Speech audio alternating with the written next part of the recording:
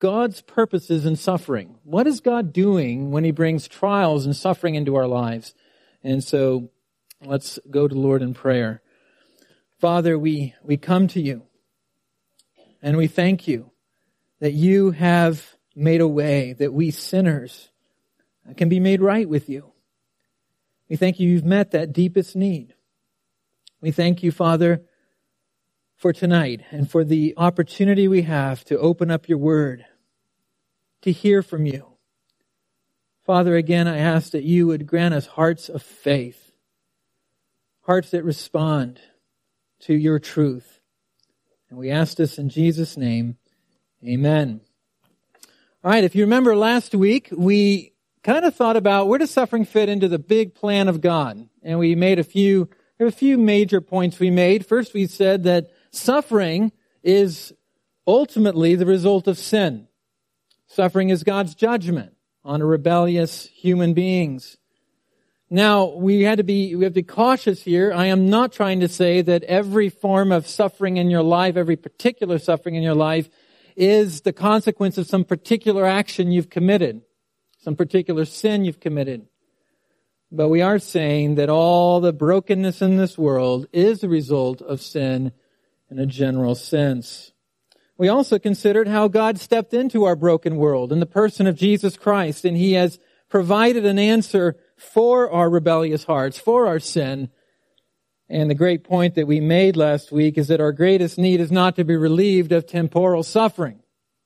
Temporal suffering is not what we need to be rescued from most, but our greatest need is to be restored in a relationship with God.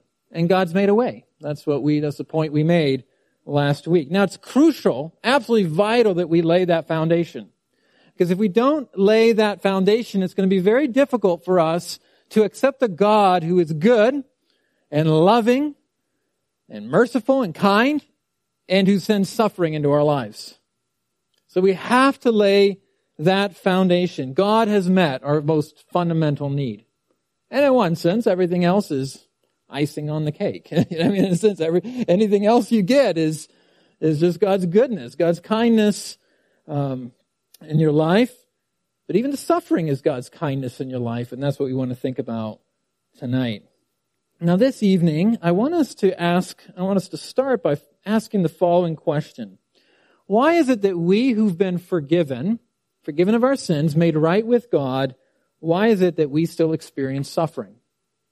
And that's a good question, right? If suffering is the result of sin, but God has corrected the problem and He's forgiven our sins, why do we suffer? Why are there trials, difficulties in our life? Here's another question. Does suffering call into question this salvation? Another way to put it is, does suffering undermine the reality of this salvation? And I hope that what we find out tonight is no, far from it. That God actually uses suffering in our lives to make our hope more certain. Hope of salvation more certain than without suffering. And so tonight, major point we're trying to make tonight is suffering proves and sustains the genuineness of our faith. You see the title there, Suffering Preserves True Faith. And that's what we want to think about. Now, before we get there, I'm going to have a little bit of an extended introduction. I want us to think about suffering and what it causes us to do. Suffering causes us to make a value judgment. When you suffer, you immediately begin making a cost-benefit analysis. You're weighing the suffering. And the result of that analysis, that cost-benefit analysis, will cause you to go in one direction or another. And so you have it there in your notes. There's two different ways you can come at suffering. And the first is to view it as an obstacle. Suffering is an obstacle. Trials, difficulties, they're an obstruction. They're an impediment in me getting what I want most out of life. They're there. It's an obstacle on the path. There's nothing like pain and suffering to get a person self-focused. Have you ever noticed that in your life? Suffering can get you, just stub your big toe. All of a sudden, you're really concerned about yourself and about, the pain just causes you to focus in on your own need. And when we become self-focused, we self-destruct. Because we were not created to be self-focused. We become frustrated, we become angry, we become bitter, we become anxious. We're stressed out, we're fearful, we give in to self-pity. There's a lot of different ways that directions that we go in, but ultimately we lose hope. We despair. We get what I like to call spiritual tunnel vision. Tunnel vision is when you lose your peripheral vision. People under high amounts of stress have reported experiencing tunnel vision. Police officers in a firefight. They're so stressed that they'll report afterwards, everything went blank, everything went black, and all I could see was the person firing at me. That's all I could focus on. Navy pilots, first landing on aircraft carriers, have experienced tunnel vision. They report afterwards that they never heard the voice blaring in their headset, pull up, pull up, pull up, you're coming in too low. They report never seeing the large red blinking light, red light flashing in front of them, telling them that they're too low, they're coming in too low. And the next thing you know, they smash the back of that aircraft carrier. And thankfully, the ejection seat works and they go skidding across the platform and survive. Hopefully, they're on a good day. Which is why they could report this. This happens to us physiologically, but it can also happen to us spiritually. There's something about being under pressure that causes us to focus narrowly on our trials. Our field of vision narrows. It constricts our thinking, and it causes us to focus narrowly and often on the wrong thing, ourselves. And this, of course, can have devastating consequences both for ourselves and for those around. We lose sight of the big picture. Last week we were talking about the big picture. We lose sight of the big picture. We lose sight of the fact that Jesus died for us. And we become obsessed with our need. Now, just so you understand, so I'm just being clear, I'm not talking about getting medical attention, going on vacation, meeting the particular needs you have as a human being. I'm talking about something much greater than this, a despair, a self-centeredness that destroys. So that's one way. We can do this cost-benefit analysis and we can go, suffering, that's bad. I don't want it. It's a hindrance. It's an obstacle. Get it out of here.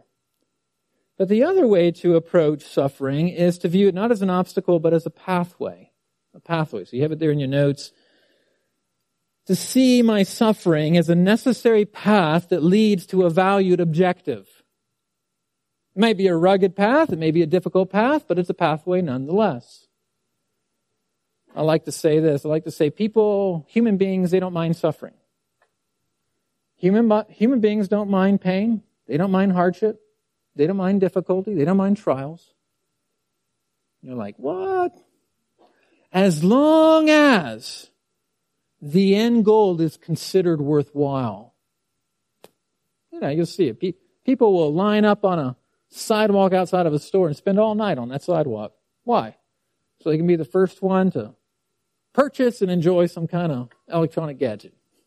Some new iPhone or something. I like mountains. You like mountains? I love mountains. I used to love hiking, climbing mountains. I like to read stories about mountaineers climbing the big mountains of the world, the Himalayas, the expeditions. Think about Mount Everest. Every year, hundreds of people go to Mount Everest and they seek to climb the mountain. They want to stand on top of the world, even if it's just for a few minutes. And these individuals, most of them, will spend $60,000 to $100,000 just for a spot on the team. They're going to have to train to be in top physical fitness. And then they fly to Kathmandu. They do a little hop, jump, I think it's Skardu, or closest village, and then they start hiking into base camp. Several day trek, difficult trek. They get to base camp, and if you've ever seen base camp Mount Everest, it's just a pile of rocks. It's just rocks. All right, pitch your tent, anywhere you want. In the next few weeks and months, you're going to be sleeping on rocks in a tent. going potty, around the boulder, You're already at high altitude. You're at 17,000 feet or so at base camp. Sorry. I'm just talking about the comforts of home here, okay? You're at 17,000 feet. You're already struggling to breathe. Soon you'll be possibly hacking up blood. You have possibility of frostbite. First obstacle you're going to meet on Mount Everest, Khumbu Icefall. Khumbu Icefall is this giant, this debris field of ice. Ice boulders the size of houses that can just fall on you at any point. They don't give you any warning. They just go boom, and you're dead. And see, you watch these people who climb, and they're psyched. They're excited. They got a smile on their face, Woo! Another night on the rocks. So great. Why? Because they understand that the suffering that they're going through is a necessary means to a desired objective. Stand on the top of the world for a few minutes. And this tells us something. It tells us that we human beings really don't mind suffering all that much. We don't mind suffering. What do we struggle with? We struggle with pointless suffering. Meaningless suffering. That we really wrestle with. We struggle with. But if there's this goal, if we understand what we're after, we don't mind it as much. The real problem is valuing what our suffering can accomplish. If you remember last week, I told you that's what I was struggling with when I was in ICU, paralyzed. Couldn't move. I wasn't struggling so much with the question, why me? It was more the question, to what end? To what purpose? What is me laying here on a bed in ICU? What is it doing? I'm a good American. I want to accomplish something. What is this accomplishing? It's not that these climbers love frostbite, fatigue, and discomfort. They're not masochistic. That's not what they are. You might think they are, but they're not. They love the opportunity to possibly stand on the summit of Everest.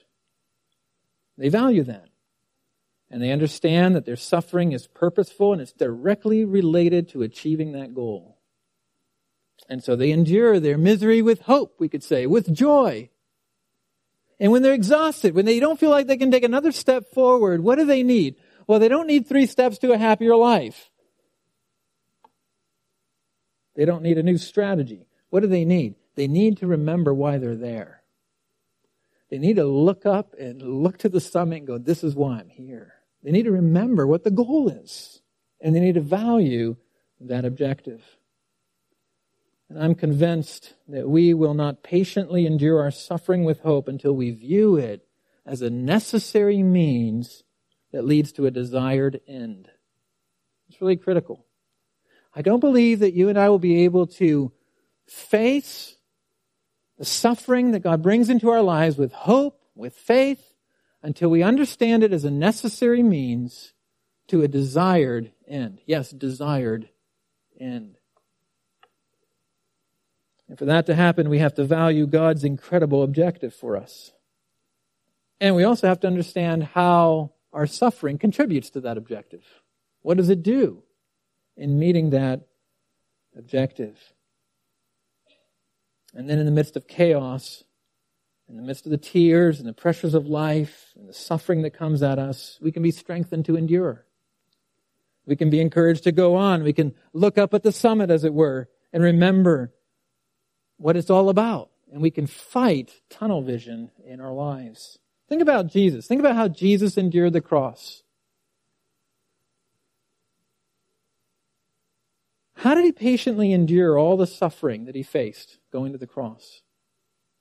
All the humiliation. He didn't deserve it. He didn't deserve any of it. He could have felt sorry for himself. He could have seen his circumstances, the cross, as an obstacle to his well-being. But instead, the book of Hebrews tells us that it was for the joy that was set before him that he endured the cross.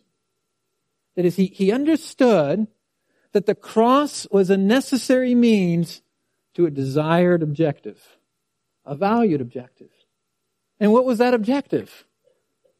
It was your salvation, my salvation. Many people inheriting eternal life. And Jesus saw that. He saw the potential. He saw the goal. And he endured the cross.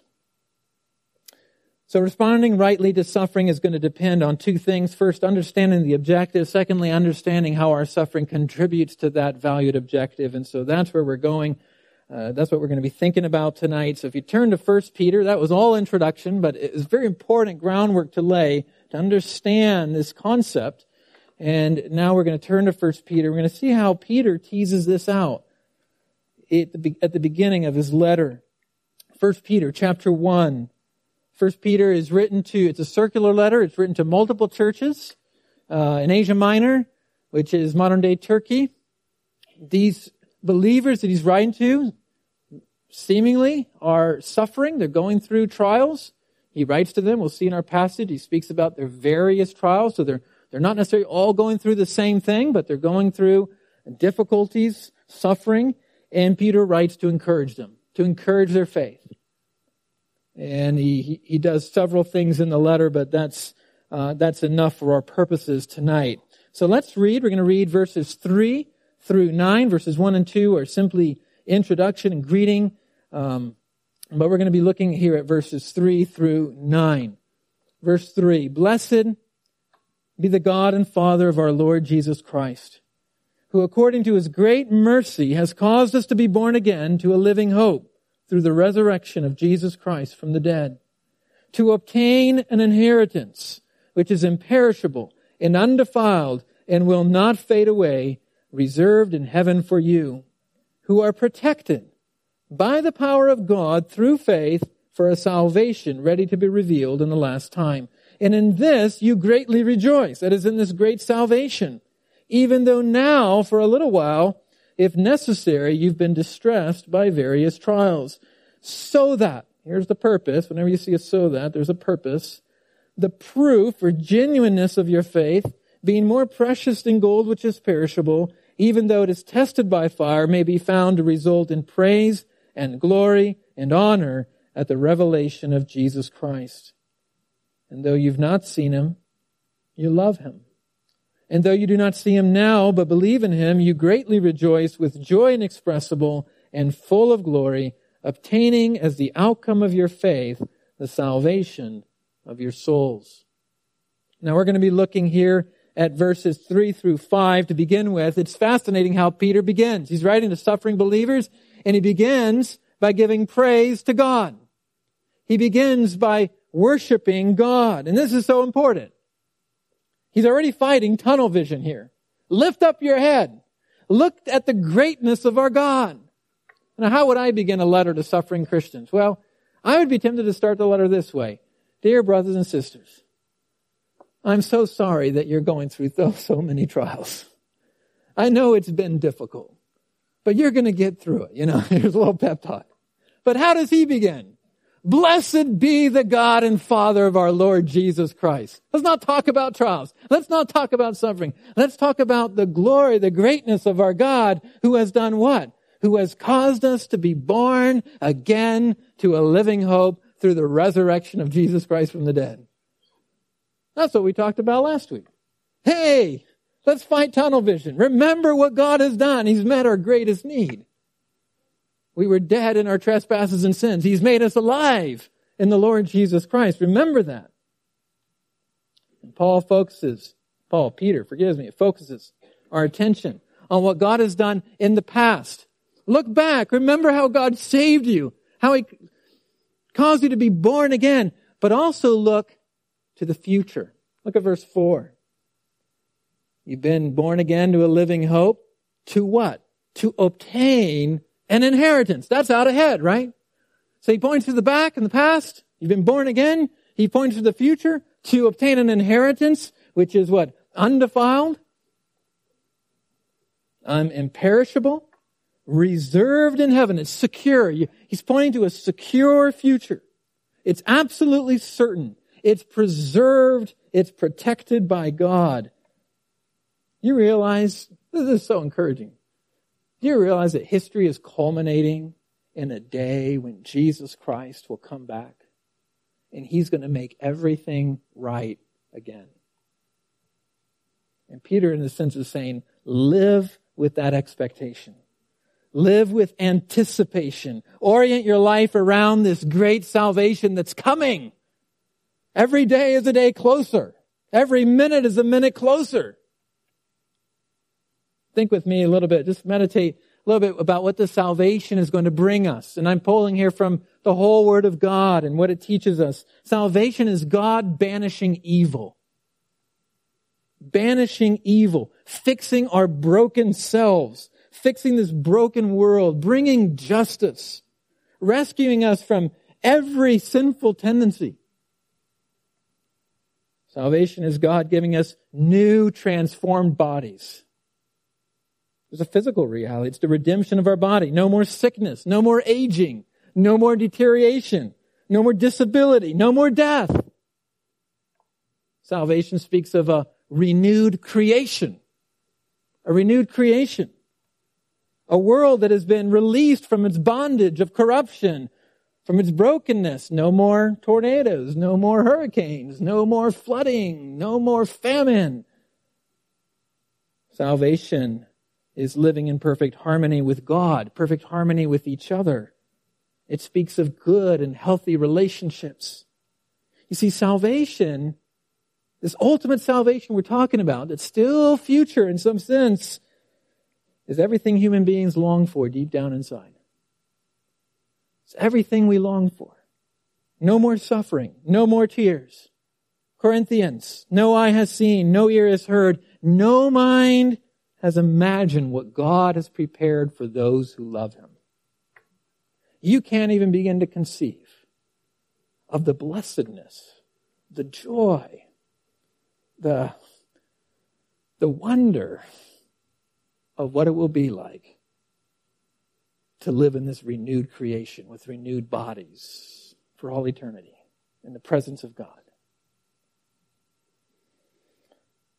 I think it can be helpful then to think of your life in a sense as a journey. You're heading in a direction. It's a journey that has a definite beginning and it has a definite destination. Its beginning is our salvation in Christ. We've been born again to a living hope. The destination is the salvation we're talking about, this day when Jesus makes everything right again. It's still out ahead. It's our inheritance, right? It's reserved in heaven for us. But in the meantime, we're somewhere in between. See? We're not there yet.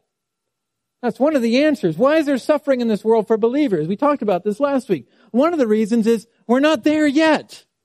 You see, we're on this journey. We're somewhere between there and there.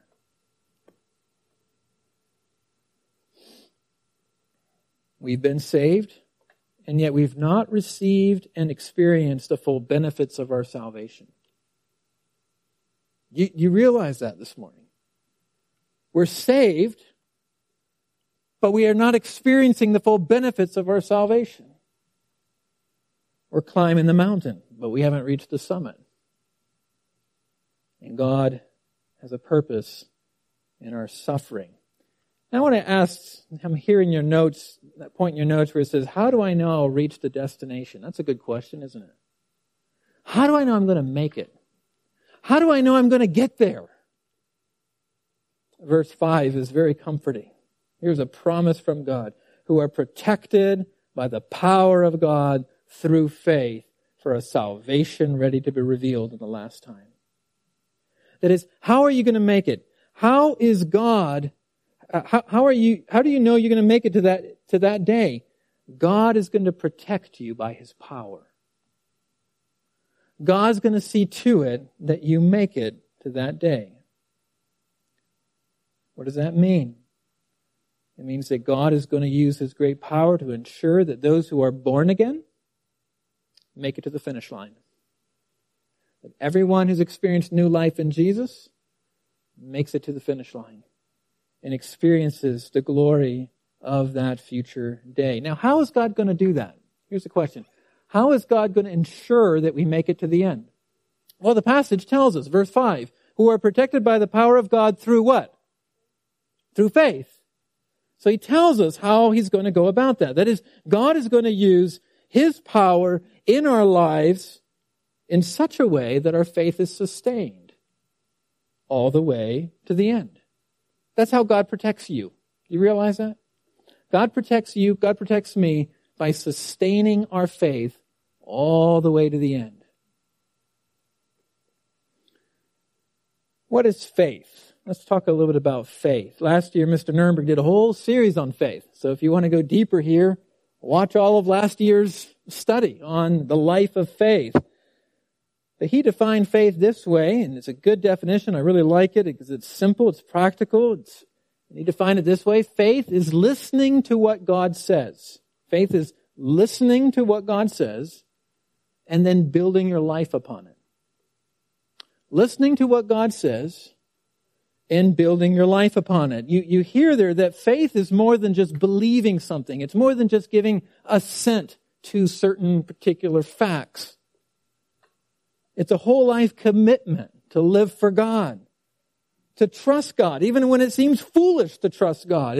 It's building your life on the truths of the Word of God, on what God has said.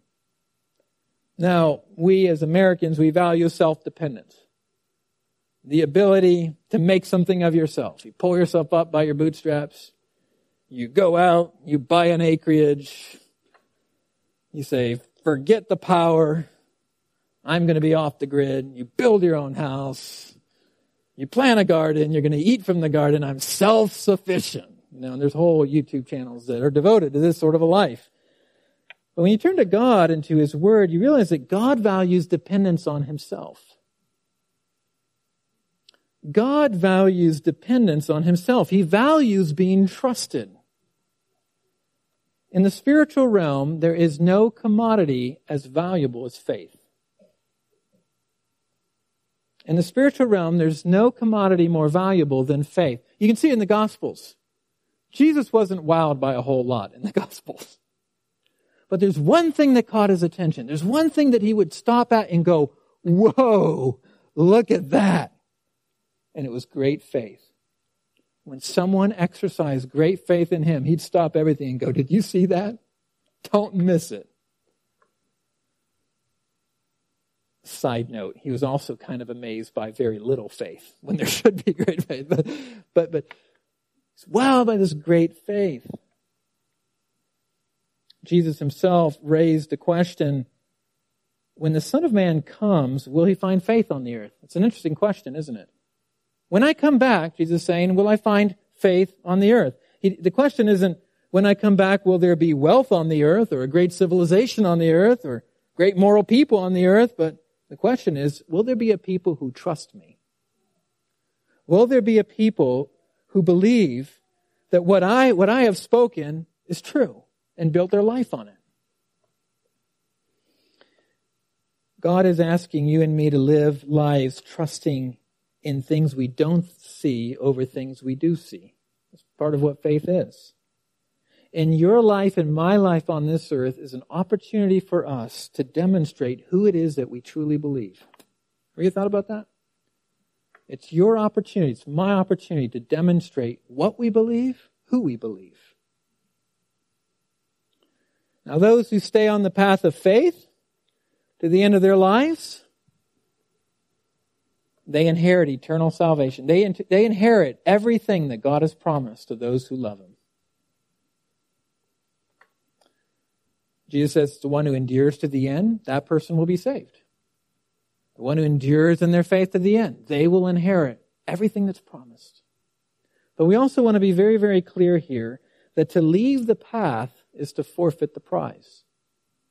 To reject Christ, to leave the path of faith is to forfeit the prize.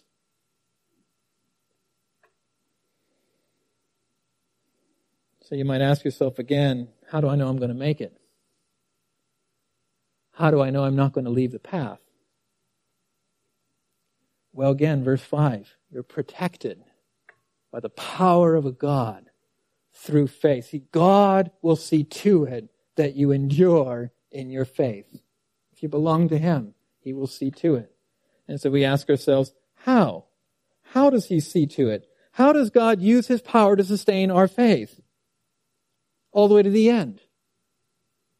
And here's where we're going next. It's a little bit counterintuitive, but he sends trials into your life.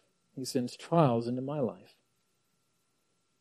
He sends suffering into your life in order to sustain faith so that you endure to the end. Look with me at verse 6 and verse 7. Verse 6 and verse 7. In this great salvation you greatly rejoice, even though now for a little while, if necessary, you've been distressed by various trials, so that the proof of your faith, being more precious than gold which is perishable, even though it's tested by fire, may be found to result in praise, glory, and honor at the revelation of Jesus Christ. We see two purposes here, two great purposes. The first is suffering proves or demonstrates the genuineness of faith. But there's something else that's implied here, because it doesn't just demonstrate the genuineness of our faith, it demonstrates the genuineness of our faith until that day, on that day. And so there's assumed here not just a demonstration of the genuineness of faith, but on the sustaining of that genuine faith until that day of salvation. Making it really hard on the camera over there, forgive me. Zooming out over there. But see, I really want to get to salvation, because it sounds so glorious. So keep making it my way over there. First point there in your notes, under the purpose of suffering on God's path, is suffering proves the genuineness of our faith. You're with me? Everyone hanging on where we're at? Trials have a wonderful capacity to test whether or not we believe in God.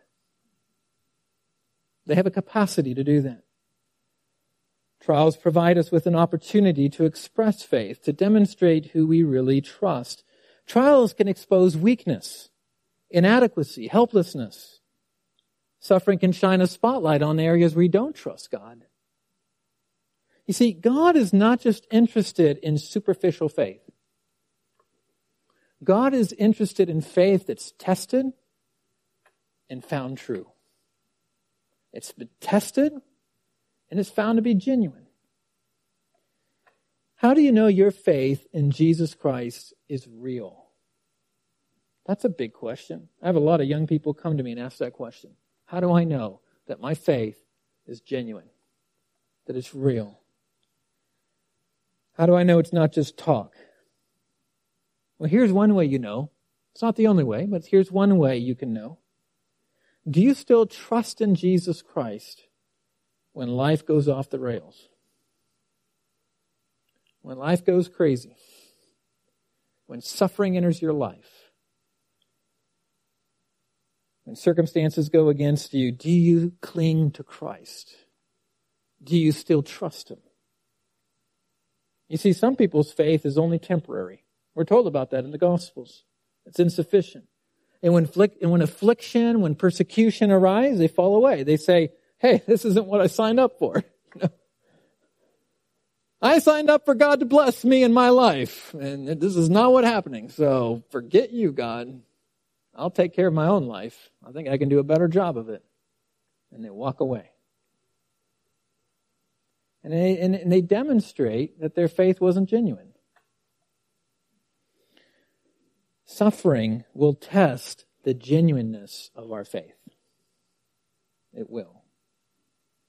And just to be crystal clear here, suffering does not make your faith genuine, nor does it make your faith a sham. Suffering exposes whether your faith is genuine or a sham.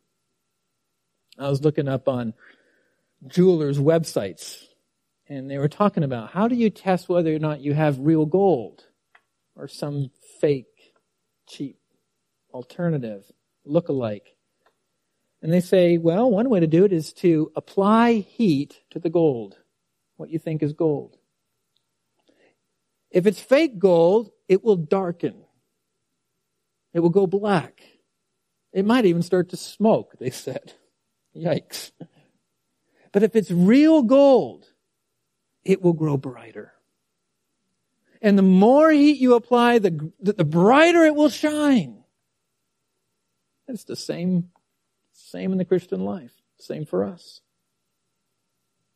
Suffering will test the genuineness of our faith. But number 2 point there, suffering not only proves the genuineness, tests it, but it sustains and deepens that genuine faith until the end. Note again that Peter doesn't just say trials comes into our life, verse 7, so that the genuineness of our faith might be made manifest. He doesn't just say that. Look very carefully. Again, verse 7, he says, so that the genuineness of our faith, being more precious than gold which is perishable, even though tested by fire, may be found to result in praise, glory, and honor at the revelation of Jesus Christ. In other words, what he's saying here is genuine faith, suffering tests genuine faith so that it is proved genuine on a particular day way out here. Which means it has to be sustained all the way until that day so that it can be proved to be genuine on that day. Are you with me? And so there's an implication here of sustaining our faith. I like to think of faith like a muscle. If you don't use it, you'll lose it. I know that firsthand. Went paralyzed within 24 hours. I was laying on my back in ICU. Couldn't move a muscle. It's scary how fast your muscles atrophy. I was a fairly fit person. I had some muscles. And within days, you could just see the muscles atrophy, just go. Loss of muscle mass, so fast. Muscles need to be exercised in order to be maintained. Muscles need to be exercised in order to be maintained. And in the same way, faith needs to be exercised if it is to be maintained. Your faith and my faith must be exercised if it is to be maintained. If you don't exercise faith, it will atrophy. You will lose it. And faith needs to be maintained if you're going to inherit eternal salvation. And so God, in His perfect wisdom, sends trials into our lives in order to give our faith a workout. In order to exercise our faith. And this not only maintains our faith, as He sends greater trials into our life, it deepens our faith. It strengthens our faith. Do you see the logic here of our passage? I want you to see that logic. Verse 5, the logic is God protects us through faith. God protects us through faith. Verse 6 and 7, the logic is faith is proved and sustained through trials. So God protects through faith. Faith is sustained through trials. And that leads to a conclusion. Trials are God's gracious gift to us. Trials are God's gracious gift to us. They're sent not to harm us, but to help us. They're God's means of proving and sustaining our faith until we come to our full inheritance on that great day. They're God's means of protecting you. I wonder if you realize that tonight. That the trial, the suffering that you may be going through right now is God's means of protecting you so that you will inherit eternal salvation. Exercising your faith, sustaining your faith until you receive everything that He's promised you. I love this quote by J.H. Jowett, and I'm going to read it. He says, on that great day of unveiling, when all things are made clear, I shall discover what my trials have accomplished. It can be very hard as we look dimly, we don't see clearly, what are my trials accomplishing? But there's a day coming where I think it's going to be clear to us what our trials have accomplished. He keeps going. He says, I shall perceive that they were all the time the instruments of a gracious ministry. All the time they were ministering to me, strengthening me, even when I thought I was being impoverished. and the wonderful discovery will urge my soul into song, and praise will break upon my lips. See, when Peter says that our faith will result in praise, glory, and honor, I believe he's describing the day when Jesus comes back and we stand before him and we marvel at the kaleidoscope of God's gracious activity in our lives. In a sense, we look back and we see what God's done and how he's accomplished it. And I believe we're going to see how our trials have brought glory to God, how they strengthened God's people, how they were used to bring others to salvation, how it was used by God, our sufferings were used by God to preserve our faith in a very dark world. And this will cause us to break out in praise and glory and honor of our great God. Well, let's wrap things up here. Our final point, main point there, suffering does not undermine our hope and joy in future salvation. That's why Peter can say in verse 6, in this we rejoice. In the salvation, we rejoice. Even though I know we're suffering various trials, but we rejoice. In verse 8, he can say, we love him. We greatly rejoice with joy inexpressible and full of glory. What Peter is saying is that the various trials do not undermine our hope and joy in Jesus Christ. Here's a question though. Can they? Can suffering undermine our hope in salvation, our hope in God? Yes, they can. They can. If we succumb to tunnel vision, if we lose sight of the big picture, sure, we can lose our hope and joy. But what Peter is saying is that trials need not undermine our hope. It's not a given. But if actually we understand the purpose of our suffering, it can bolster our hope. It can strengthen our faith. It can deepen our love for God. You see, for the Christian, for the one who's been born again, being born again to a living hope is the fundamental reality that dominates his or her outlook on life.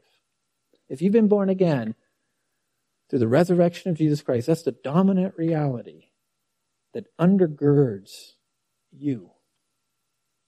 The new birth and hope of future salvation is a more fundamental reality than passing trials. Do you realize that?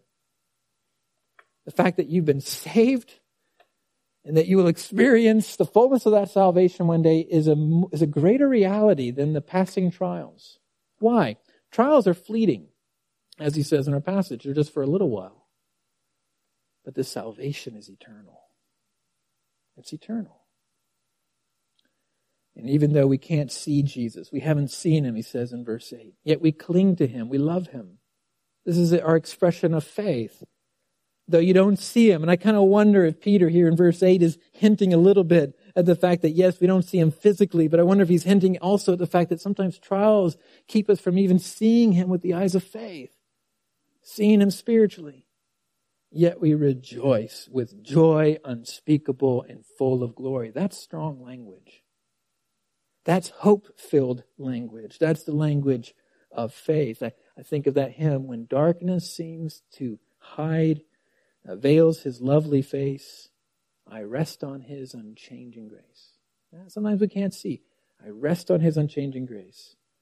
In every high and stormy gale, my anchor holds within the veil. You see, believers, our suffering does not undo us. I think this is one of the big points Peter's making here. We may be afflicted, but we're not crushed. We may be perplexed, but we're not in despair. We may be struck down, but we're not destroyed. Why? Because we love Jesus Christ. And we have a hope that one day we're going to see him again. And the suffering in this life only serves to deepen our hope and our trust in him. It only serves to sustain our faith in him. And so I wonder where you're at tonight. I guess the first question I should ask is, have you been born again to a living hope? Is that you? Is that a reality for you? Do you have a hope, an assurance that you belong to Jesus and that you are being protected by him? by his power. If you don't, Jesus Christ is offering himself to you tonight. Will you receive him? Will you receive him? Will you let go of trying to control your own life? And will you entrust your life to him and embark on this great journey that leads to everlasting life? Believers, I turn to you. What is the dominant reality in your life right now? What is the fundamental reality that undergirds you, that stabilizes you in the midst of suffering? Is it the reality that you've been born again to a living hope?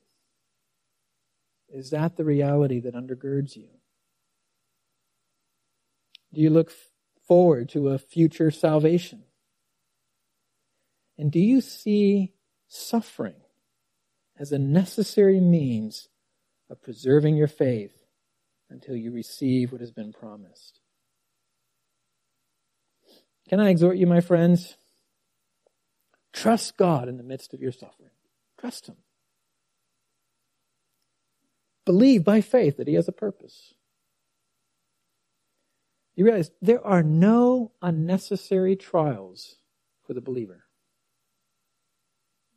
There are no unnecessary trials for those who love him. Every one of them has a purpose. No matter how small, no matter how great. Allow your trials to drive you to God. See, purposeless suffering will lead to despair. If you don't see any purpose to your suffering, it's going to lead you to despair. But purposeful suffering leads to hope. Purposeful suffering leads to hope. And so I have there in your notes, this is a truth that you can confess by faith. Our glorious hope. My suffering is part of God's path for me that leads to eternal glory. Can you say that tonight? My suffering is part of God's path that leads to eternal glory. By faith, we can say that if we believe what God has revealed here in 1 Peter. Let's close in prayer.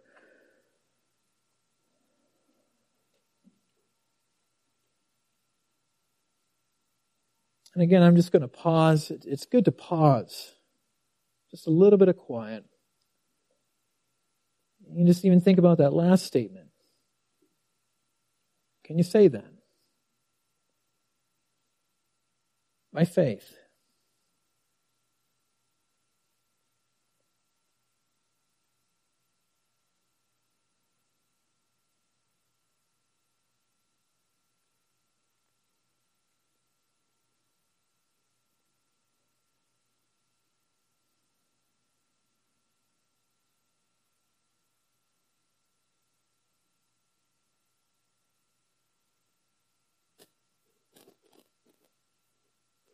If you can't say it, why can you not say it? What's hindering you from trusting in God tonight?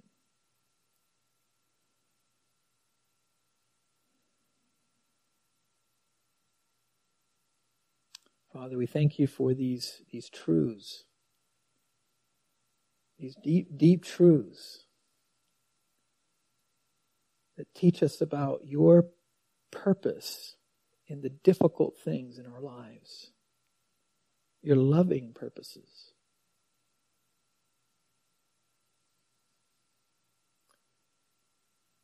Help us to value the objective you have for us. Help us to value eternal life, and help us to understand how trials sustain us until we inherit that life. And we ask this in Jesus' name. Amen.